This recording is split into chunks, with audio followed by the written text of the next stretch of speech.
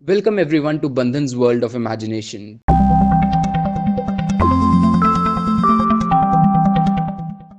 You know what's one thing that's always intrigued me?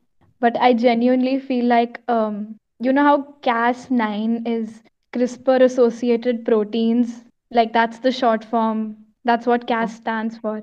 Why isn't it CAPS? CRISPR associated protein. It's supposed to be CAPS. Okay, very lame joke. I will just mute myself. No, it's okay. It's okay, Arushi.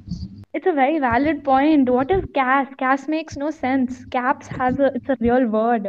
So basically, CRISPR associated genes, Cas, I mean, they just named No, it as. it's CRISPR associated proteins. CAPS No, makes more the, sense. Listen, we're saying Cas9. Cas9 is a protein. No, it's not a gene. It should be yeah, CAPS. that I That's the agree. bottom line. Please, I am right. Y'all are wrong. I Yeah, okay, tweeted done. this. Everybody go like the tweet. Okay, It sure. can be crisp.